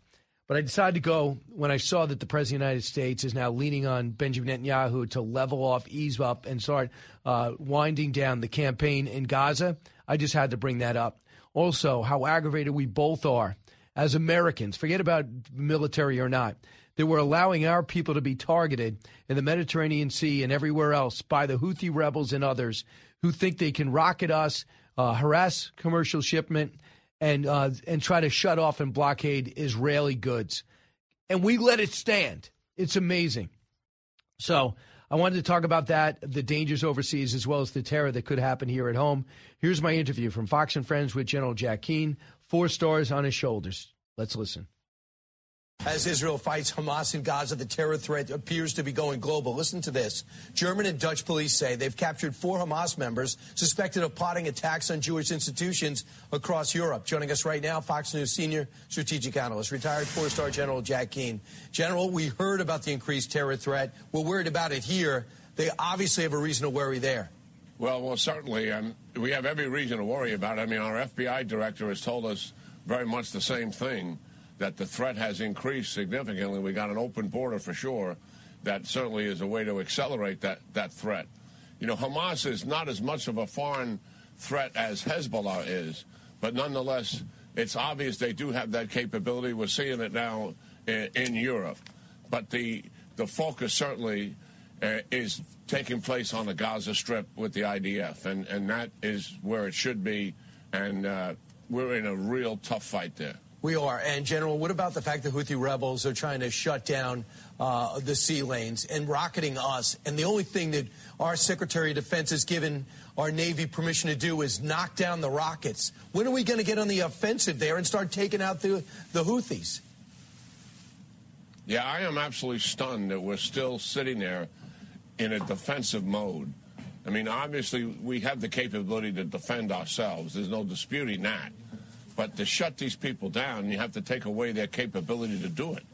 So you go after their rockets, you go after their missiles, you go after their storage sites, you go after their entire command and control system. I mean, we have very good intelligence on the Houthis, to be sure. And I also believe you go after the Iranians on this, because they're really calling the shots here. Make no mistake about it. Why we're still in this defensive role makes no sense to me whatsoever. I know there's a multi-task force coming that will escort the ships, but even that, in a sense, is a defensive role. I mean, obviously, it's the right thing to do. I'm not disputing that. But take away the capability that they have and punish them for what they're doing. Otherwise, they're going to keep doing it. Iran is going to keep telling them, shoot, shoot, and shoot. And that's just going to continue. So the IDF has been told, I guess, through political lanes, guys, wrap it up. You got a couple more weeks, wrap it up. The intensity's got to ratchet down. That's the message from this administration delivered by Jake Sullivan yesterday. What do you think the Israelis will do with this urging?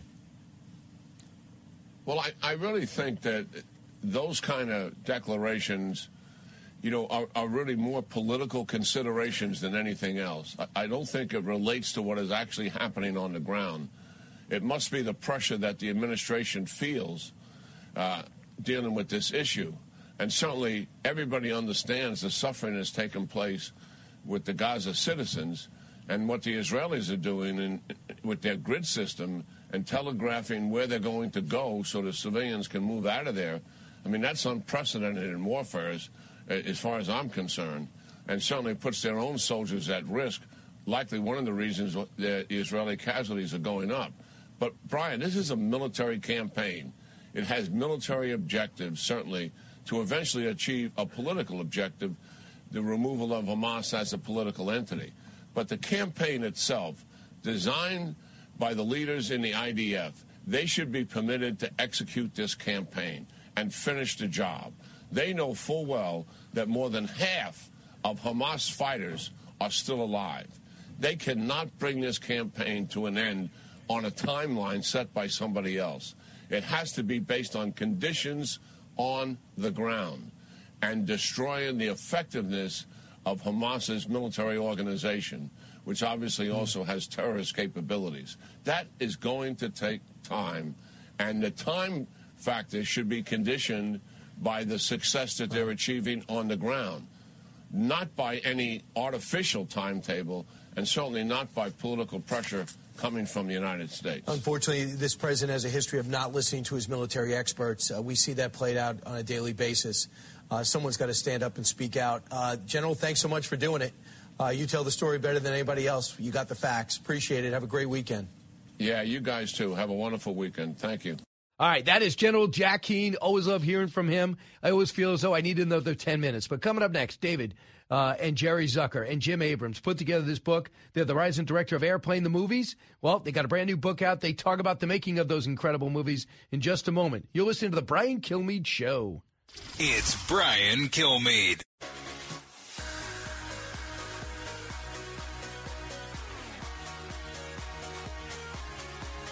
Hours in radio. You're with Brian Kilmeade. Hey, welcome back, everybody. Brian Kilmeade here. Thanks so much for joining me. I'm sure you enjoyed that interview with General Jack Keane. David and Jerry Zucker, you know the name, Jim Abrams, you know the partnership. They created some of the funniest new movies of my generation that still hold up today. And, sometimes they don't. Sometimes you have a comedy, and they don't really hold up. You look back and go, it's not really my sense of humor anymore. With the airplane movies, with the Naked Gun movies, it is my sense of humor. And what made it so special is they weren't necessarily hiring comedians. They were hiring serious actors who knew how to be funny. The Leslie Nielsens come to mind. The Stacks of the world come to mind. Kareem Abdul-Jabbar. Okay. Maybe not the funniest, but, man, was he great in doing that. So they put together a book, did all those writers, co-authors of the movies and this new book called Surely You Can't Be Serious, The True Story of Airplane. So I thought it would be kind of cool to get the guys on to talk about how they did it, how they sold it, and how they dealt with success, because almost immediately they had to come back and do a sequel. So here is the interview that you can't wait to hear from the new book, Surely You Can't Be Serious. Here's my interview with the Zuckers and Jim Abrams. Can you fly this plane and land it? Surely you can't be serious. I am serious. And don't call me Shirley. And just like that, a book was forever characterized as Airplane. It is now a book. It was a great movie, and it was long in coming. Dave Zucker, Jim Abrams, and Jerry Zucker now join us to talk about their brand new book, Surely You Can't Be Serious, The True Story of Airplane, and what it took to get done and what it took to cast it. And they finally put it all together in a book. Hey, guys, thanks so much for joining me, and congratulations on this book. Thank you. All right, whose idea was it to recount the building of the book, what it took to produce it, and the aftermath? Was it David, Jim, or Jerry? It was Bob Hayes. Really? Robert Hayes said, yeah. No, but we saw, there was an article in the Onion AV Club which was the oral history of airplane. I think we kind of got the idea to do it from that. And so we called up Will Harris, who was the author of the article, and he started doing interviews for us, and he interviewed us, and then we did a mock-up of the book, which St. Martin's loved. So it got to be, they wanted to publish it, and we even added more. When you guys were sitting around, Jim, maybe you could start. When you guys were sitting around going over Airplane and like, let's put this thing together, were you surprised at how much you remembered, or were you more surprised at how much you needed each other to remember? Absolutely. It's good there were three of us, because I think each of us remembered about a third of what went on, and sometimes it overlapped, but frequently it didn't. So it helped, and that lots of times we'd be going through and you'd say, oh, that's what happened. Oh, I didn't remember that. Oh, of course. That's, stuff like that. So it very much helped. If it had been another 10 years, we would have needed a fourth partner. Yeah. Or an undertaker. Yes. Airplane premiered July 2nd, 1980, with a budget of $3.5 million. It was a long time in going. It would make nearly $200 million in sales and influence comedians, and they're all over this book for generations. But first off, could you tell us, before we get into the book, and I got a whole bunch of clips here to relive, David, will you tell me how this all came to be and how you got your comedy legs underneath you? Well, we started out, we were able to borrow some videotape equipment back in Milwaukee in 1971, and we started a theater, and then we had a fourth partner, Dick Chudnow, who wanted to do a live show. So we combined it, and we had videotape and live. And so we had a little theater in the back of a bookstore in Madison, Wisconsin. And then that was very successful. And then we moved the show out to Los Angeles. And, we did that for 5 years. And during that time, we saw a movie called 0 Hour, which was a 1957 black and white movie. And it had the exact same plot as Airplane. And we thought this would be a great movie to form the structure for Airplane. And we added the jokes. But Jerry, that was a serious movie, wasn't it? It was a serious movie. It was a 1957 black and white flying movie, and that's what we loved about it. It was that really hard-hitting drama where everyone took everything so seriously, but we also kind of loved it. I mean, it was actually a great plot, which we ended up buying the rights to, and written by Arthur Haley and John Champion and others, and it was the perfect comedy, because there was actually a line in 0 Hour where the doctor says, "Stewardess, we have to find someone back there who not only can fly this plane but who didn't have fish for dinner," and we just put that right in intact. You're not going to believe it. We actually clipped that clip. Let's listen. I think you ought to know what our chances are. The life of everybody aboard depends on just one thing. Finding someone back there who not only can fly this plane, but who didn't have fish for dinner. I think you ought to know what our chances are. The life of everyone on board depends upon just one thing. Finding someone back there who can not only fly this plane, but who didn't have fish for dinner. Great. There's also a signature line, because 0 Hour also provided the love story that we tell in Airplane. And there's a line, I don't know if you copied this or not, but there's a line at the beginning where Elaine says to Ted, the girl says to the boy, I can't live with a man I don't respect. So he has to get her respect back. And there was actually, for many years, people thought that David Zucker had written that line by himself based on a number of personal relationships that he had. He didn't. A lot of the movie is autobiographical. Yes. Right, especially this line, cut 3. You ever been in a cockpit before? No, sir, I've never been up in a plane before. You ever seen a grown man naked? So Peter Graves delivered that line, and he was a little wary of that line, right, guys? Oh, yeah. When he read the script for the first time, he threw the script across the room and said, "This is the worst piece of trash I've ever read." And who had to talk him back into it? His agent, to say, "Hey, guys, this is funny. Trust me on this." Well, a big part of it was the producer, Howard W. Koch. And when Paramount actually put him on, we had a producer, John Davison, but they put him on too because he was at the time this older guy. He's like 10 years younger than any of us are now. But he knew all these people, and he used to be president of Paramount, president of the Academy, all that stuff. So he brought Peter Graves. He called him, so just meet the guys. And I think Peter Graves was probably surprised that we weren't the drugged out crazies that he expected, and we seemed reasonable, and I think his family really liked it. So he finally just said, okay, what the heck. And we're certainly glad about that. We're talking to the authors and the movie producers, David Zucker, Jerry Zucker, and Jim Abrams, on their brand new book. It's called Surely You Can't Be Serious, The True Story of Airplane. I love the little button on it. It says, finally, a book you can judge by its cover, which I think is hysterical, too. Through it, a couple of things about your background. This Kentucky Fried Theater that you put together, wasn't that all? Didn't you guys also, and whoever wants to answer this can, wasn't that the precursor to SNL? Didn't you pitch SNL to NBC? We did not, but Lorne Michaels, the producer of SNL, came to see the show, and he pitched the idea to NBC, and the idea was based on Kentucky Fried Theater.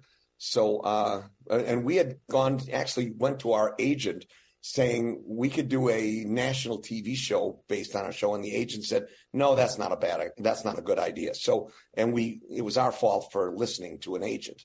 That's unbelievable. But Lorne Michaels admits that you gave him the idea.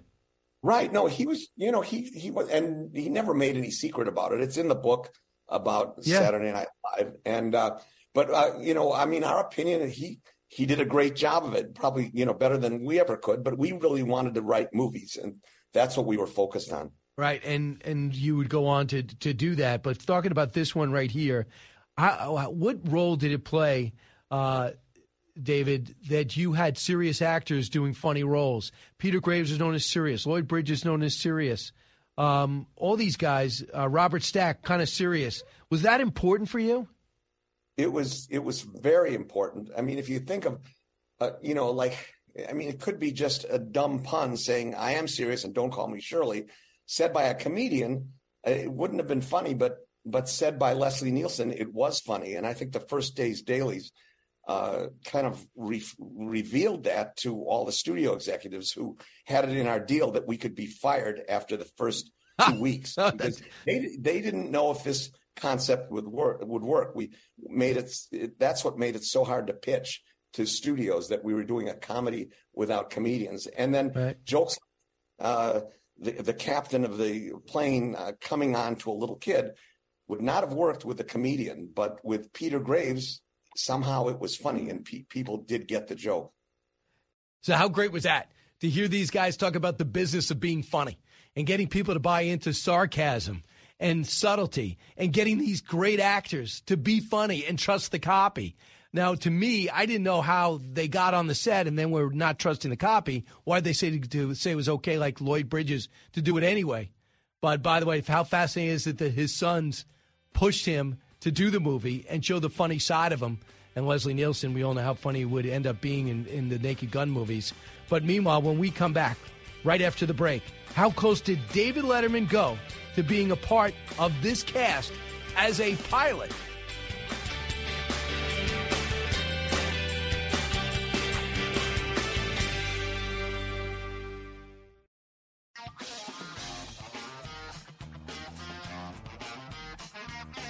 If you're interested in it, Brian's talking about it. You're with Brian Kilmeade. So glad you're here in the special edition of the Brian Kilmeade Show. It's my privilege to bring on our continuing look at one of the funniest movies ever, Surely You Can't Be Serious, the making of the Airplane movies, and who could have gotten cast. We saw some great people cast. David Letterman was emerging, kind of an outstanding stand-up comic, and a fill-in for The Tonight Show for Johnny Carson. We all know that Letterman, to me, was the most influential guy on TV, by far the best. Carson was the all-time great. But Letterman was so niche and different, I would love to put it on in my family, and I would be the only one who thought he was unbelievably funny. I did not know that. I know he was on a few series. I did not know how close he came to getting into movies, into this movie. So this is the story of Letterman, how he was almost cast in this movie and how their relationship continued with the authors, the writers, and the directors. Listen. So you wanted originally David Letterman, and Letterman told you he couldn't act, and after his audition, you said you were right. Could you bring us through that? Where was Letterman at in his career at the time? Well, he was a stand-up comic who was, and we had seen him at the Comedy Store in Los Angeles, and he had also been on the Tonight Show a bunch of times. Might have even hosted it. I'm not sure. But so he was very much up and coming, and we were really, but this was before we found Bob Hayes, and we had seen so many actors for Stryker, and none of them really seemed right to us, and Letterman, he's really, he's a handsome guy, he's a brilliant comic. And so we thought, let's give him a shot. But I think acting is not something he feels comfortable with. I mean, it's just too phony for him or something. He's a great guy, Letterman. And I think most people in his position would have said, oh boy, I'm a feature film. This will be great. But he kind of knew that it wasn't for him. And he was just uncomfortable even when he did it. He just wanted to get out of there. Right. And when Jerry called him up to tell him he didn't get the part, he was completely relieved. And so you guys came on Letterman, and here's his audition when you were there. They played it back, so that explains some of the laughter in the background. Cut 9. Ted, you got a telegram this morning from headquarters. Headquarters? What is it? It's a big building where the officers meet. But that's not important right now. You're taking all the blame for what happened on that raid was a pretty courageous thing to do. Was it? Because of my mistake, 6 men didn't come back from that raid. 7. Lieutenant Zip died this morning. But Dr. Chandler says you'll be out in a week. Isn't that wonderful? Wish I could say the same thing for George Zip. So it sounded good. You can tell it didn't work, though. Why didn't we cast him? Yeah, he's great. Yeah. What's wrong with you? He actually was, he could. He wasn't bad. Yeah. He probably could have done it, but he just wouldn't have. He wasn't an actor, and he knew it. That's awesome. So, guys, before we go, I want to play some more cuts, but I do want to get to know a little bit about you. Growing up, David, Jim, and Jerry, would you just tell me some of the movies where you said to yourself, I got a sense of humor, and watching this movie proves to me that I want to be in this business? Do you guys have an individual movie that really stood out for you, or a stand-up comic that said, this is what I want to do for a living? David, you want to start? Well, it wasn't so much a movie, but, we would read Mad magazine. So, we kind of that we're clued into the fact that you didn't have to take movies, 100% seriously. And Mad magazine would have this feature called Scenes We'd Like to See. And so they would set up a situation and then just completely reverse the outcome in a funny way. And I think we liked that. And we would watch movies and put in our own voices and make fun of them to the extent that some of our friends swore they'd never watch a movie with us again. Jim? Yeah, I think one of the early clues was movies like The King and I, or The Sound of Music, where drama would be going along, and then suddenly people would break into song. And that just seemed so weird. And I guess we don't have to do that in Airplane, but that was like, what's this about? And do we really have to take this seriously? I feel the same way to this day, by the way. Jerry? Yeah, I remember when David and I saw Bananas, Woody Allen's film, and that to me was, we had a lot, like David said, Mad Magazine, the Marx Brothers, all, there's a lot of different, and stand-ups that we like, but that was at the point where we were in college, and we actually came out of the movie and said, "Hey, we can do something like that." It just somehow it seemed, accessible. If had we seen Annie Hall, we would have never gone to Hollywood. So what I think you're going to really like next is how they got the serious actors like Leslie Nielsen, the serious actors like Lloyd Bridges, and others to go ahead and do this movie, and why they needed them because it would capture and really catch everybody by surprise. If you put comics in those roles, they knew what to expect. If you put people known to be great actors in those roles, well, that would be part of the magic of the Airplane movies. That story and the genius behind it next. News, unique opinions. Hear it all on the Brian Kilmeade Show. So I asked my son and some of his friends to watch the Airplane movies and say, is this a comedy that holds up? And he said, absolutely. Airplane's still funny today. And part of the reason it was funny was about how it was cast with these serious actors and what went into it, how they had to convince them to get on board with it. So here's more of my interview with the creators of Airplane. The Naked Gun movies are some of the funniest movies you guys did that. The scary movie films, David. Jerry doing the Police Squad series was fantastic. Ruthless People, Ghost. Jim Abrams, you co-wrote and directed Hot Shots, Ruthless People, Top Secret. So you guys built off that movie, this movie. Can you describe what your career was like after the movie was a hit? Well, we got very arrogant and full of ourselves. That sounds exactly like people from Wisconsin. Yeah. Well, I remember to this day when I've probably been to 1,000 parties or meetings or stuff since Airplane, and people always, I can see when I'm meeting people for the first time, they say, oh boy, here's one of the guys who did Airplane. I know he's going to be really witty and funny and delightful. And then I start talking to them, and you can kind of see the shine go out of their eyes as they realize I'm not only particularly funny, but I'm sort of boring. And then finally, they'll find someone like across the room and say, hey, Ted, can we talk about something? Because it's sort of a disappointment. But Airplane still is funny. And that's why, Jerry and I have a lot of parties, and we usually don't invite Jim for that reason. Or Barris, yeah. Right. And is he finding that out for the first time just now? Well, Jim has no memory, so he's finding for the first time everything. He's like Dory in Finding Nemo. Yes. As my children say, I'm aging badly. Nice kids you raised. That's very nice. I just want to show everyone just a few examples. If someone's a comedian, you hire Robin Williams or you hire Billy Crystal, they understand comedy as good if not better than you.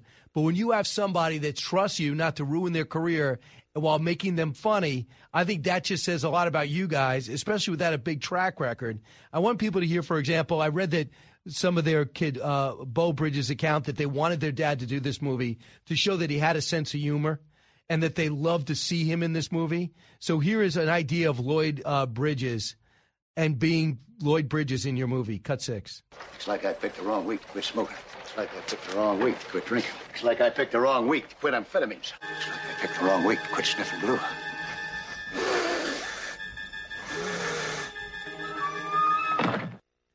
So funny. And is it the fact that he's such a classically trained, serious guy and by the way, the top of this game at that point, did that make it even funnier? Well, the key for us was we never told the actors to play it straight. We said, pretend that you don't know you're in a comedy. I mean, you have to really play it like it's just any a real drama. Like this is not, you're not going for laughs and we, the three of us, I mean, that was the overriding vision. That was why we insisted on directing it, because there was something we were going for there that we didn't trust anybody else to do to that degree. And once everybody was on board in terms of being that absolutely serious and not trying to be funny, and which they all eventually did. the movie was working, and it was fun to shoot. And unfortunately, Lloyd was a trained actor, so he actually was looking for a character and motivation and all sorts of stuff that real actors look for in a movie. And all we wanted him to do is just say the line seriously. And play Lloyd Bridges. Right. That's awesome. So I want to play two real quick. The most unique casting ever is Kareem Abdul-Jabbar. He was awesome in it. He was at the prime of his career in 1980. I guess he wanted to be an actor, but he was known to be really serious and dour. Cut 4. Wait a minute. I know you. You're Kareem Abdul-Jabbar. You play basketball for the Los Angeles Lakers. I'm sorry, son, but you must have me confused with someone else. My name is Roger Murdoch. I'm the co-pilot. You are Kareem. I've seen you play. My dad's got season tickets. I think you're the greatest, but my dad says you don't work hard enough on defense. And he says that lots of times you don't even run down court, and that you don't really try, except during the playoffs. The hell I don't. Listen, kid. I've been hearing that crap ever since I was at UCLA. I'm out there busting my buns every night. Tell your old man to drag Walton and Lanier up and down the court for 48 minutes. How great was that? Could you bring any background to that one? Well, our first idea was Pete Rose, but it was baseball season and he was occupied. So Kareem became a very, very fortunate second choice. And he just, of course, was not known as an actor. That wasn't his first skill. And so he was perfect because we could write more dialogue for him because there was that somewhat of a controversy surrounding. And when he became a pro, he actually started in Milwaukee. And they used to write that kind of criticism all the time in the Milwaukee Journal, in the Milwaukee Sentinel. You know, he doesn't work hard enough on defense. He only tries during the playoffs and stuff. So we kind of gave him a voice to kind of tongue-in-cheek address his critics. And in the book, we show a letter that Jim wrote to the Milwaukee Sentinel at the time, defending Kareem. Yeah. That is fun. Was he fun with it? Did he have a good time with it? Was he fun on the set, or? He did. He was quiet and serious, but he had fun with it. He has since said how it really changed his image because he just had this image as this humorless guy, and then everybody suddenly sees that he can laugh at himself. And lastly, I think this is one of the most famous cuts of the movie. This is Jive Talk with Barbara Billingsley. Let's listen. Cut 5. Can I get you something? Some mofo butter laying me to the bone, jacking me up, tight me. I'm sorry, I don't understand. Cuddy say can't hang. Oh, stewardess, I speak jive. Oh, good. He said that he's in great pain and he wants to know if you can help him. All right, would you tell him to just relax and I'll be back as soon as I can with some medicine. Just hang loose, blood. She's gonna catch up and be bad on the med side. What it is, Big Mama? My mama raised no dummies. I duck a rap. Cut me some slack, Jack. Say cutting and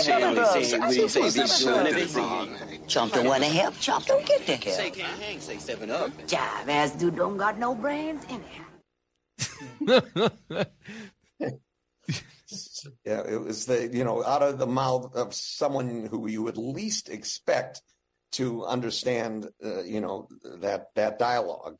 And so we were lucky to get Barbara Billing, who was Mrs. Cleaver. And did she have trouble learning jive? The guys taught it to her, Al White. And watching on the set, Al White running jive lines with Barbara Billingsley, but those two guys, Norm Gibbs and Al White, wrote all their lines. I mean, we just wrote Mosho Mufa in the script. We didn't, but just so people would sort of get what the joke was. But they came in and did it themselves. Fantastic. David Zucker, Jim Abrams, Jerry Zucker, the name of the book, Surely You Can't Be Serious, The True Story of Airplane. If you want to get anybody a present they weren't expecting that they will thoroughly love, pick up this book. Thanks, guys, for doing it. Thanks for doing the movies, and thanks so much for your time. Sure. Thank you, Brian. I just love those guys. Hysterical. I feel like they got to keep writing. I hope everybody goes out there and buys the book, especially if you grew up in the 80s and 90s. When you saw that, all that background information on how they put it together and how they had to sell people on their brand of humor was just awesome. Meanwhile, I thought I'd share this with you. You look at the job market, people say it's not hard to get a job these days. Not for Gen Zers. They were on. I just saw this collage of some Gen Zers complaining on TikTok about jobs. I have my literal business marketing degree, and I make more serving sushi rolls because I've been applying to marketing jobs for weeks now, and the pay cut is insane. So they're upset about the payment. They're upset about how much, I guess, people are complaining about their jobs because when you're marketing, does anyone understand working your way up? This is what people are saying, that the kids are coming out, they're smarter before, maybe a little bit more worldly because of the connections they get through social media, and maybe travel is more affordable than it was maybe in the 80s and 90s. But what they're not understanding is you cannot walk out of college, even if you have loans, and there's a reason for it, and get a great job. What you do is you want a path for a career. Yeah, there's once in a while, I guess, if you're a finance wizard with a PhD from Harvard, you're going to walk out and get a great job that everyone's going to be vying for you. But for the most part, if you're a marketing person, you're going to make very bad money. And sometimes you have to get a job along with that in order for it to work. So, I mean, I was doing a local show, working a sports phone, and waiting tables. I never thought anything of it. Never had any free time. I didn't really care. When I'm done waiting tables at 2 a.m, I would go out, had a local show, sold sponsorship, put all the money back into the show, and then when I did sports phone, I probably made $15,000 a year. I thought it started at $12,500. To me, I didn't care. I felt like I was on a path. I think you got to explain to these kids and use their human resources. You're going on a path. You're going on a path to learn a business, see if you like it. Most likely you do. And then you work your way up. And then all of a sudden they go, I got to keep this guy. This woman's unbelievable. You know, we got to make sure she doesn't get recruited by somebody else. I'm going to give her some more money, let her feel appreciated. So you are making more money as a waiter in a lot of these entry-level jobs. So what? Hey, go to BrianKilmeade.com. If you want a personalized copy of Booker T, Teddy and Booker T, order it today. This way I can make sure to personalize and get it out for you by Christmas. And hope to see everybody tonight in Pittsburgh, Pennsylvania. And don't forget, on Saturday, I'll be in Holland, Michigan, talking about the war on history, how to win it, and having some fun with your questions and your comments. And we reenact some great moments in history. It's better than Hamilton.